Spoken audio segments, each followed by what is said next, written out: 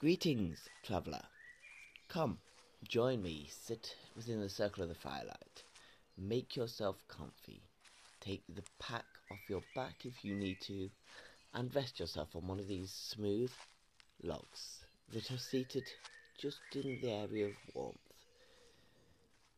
This episode is a story episode, so we shall be sharing the story of Heimdall in Midgard. There aren't many stories of Heimdall that I can find that aren't interwoven with the other stories, so this makes me quite excited to read it to you. Are you sitting comfortably? Well then, let us begin.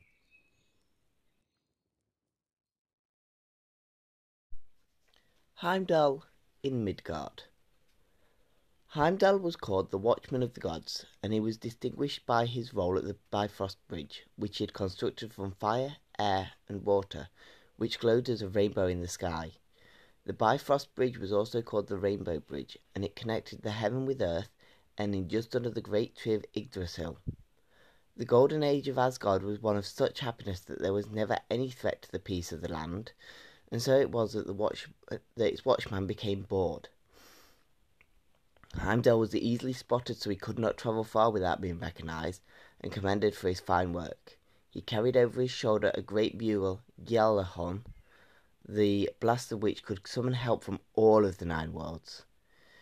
One fine day, Odin noticed that Heimdall had been hard at work without any respite for many, many years. Odin himself would occasionally slip into a disguise in order to go out into the worlds beneath them, and he decided then that Heimdall should have the same opportunity. After all, Asgard was hardly in need of a defence when all was quiet. Heimdall was delighted, for he had been longing to visit Midgard and to get to know the people there. He carefully laid his bugle and his sword to one side, and dressed in the garb of the people of Midgard, he slipped across the bridge and reached a deserted shore. The first people he clapped eyes upon were Edda and Ai, a poor couple who lived on the bare beaches of Midgard, eking a meagre living from the sands. They lived in a tumble-down shack and had little in their possession, but what they did have they gladly offered to Heimdall. Their shack was sparsely furnished, with only a seaweed bed on which to lay it, but it was agreed that Heimdall could sleep there with them, and at night he laid himself between the couple and slept well. After 3 nights, Heimdall summoned Ai and Edda as they gathered snails and cockles up from the seashore. He had put together several pieces of driftwood, and as they watched he fashioned a pointed stick from one end and cut out a hole in another. The pointed stick was placed inside the hole, and he turned it quickly so that sparks and then a slender stream of smoke was produced. And then there was fire. Ai and Edda flew back against the walls of the shack, astonished by this magical feat. It was then that Heimdall took his leave from them. Ai and Edda's lives were transformed by fire.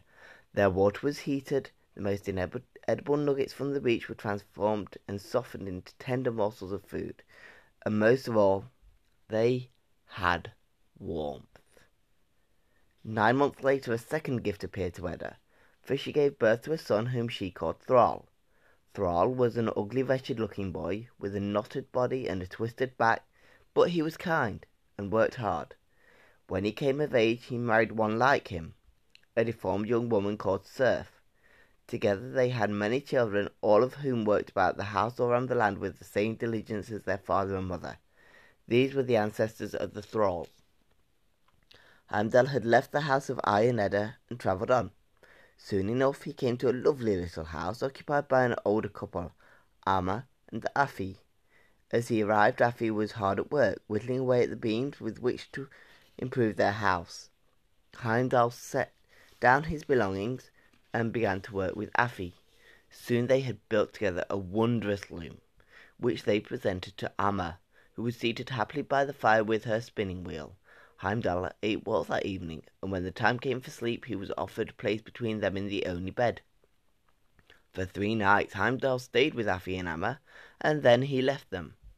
Sure enough, 9 months later, and to the astonishment of the elderly couple, Amma gave birth to a son, who they called Karl, the yeoman. Karl was a thick-set, beautiful boy, with sparkling eyes and cheeks of roses.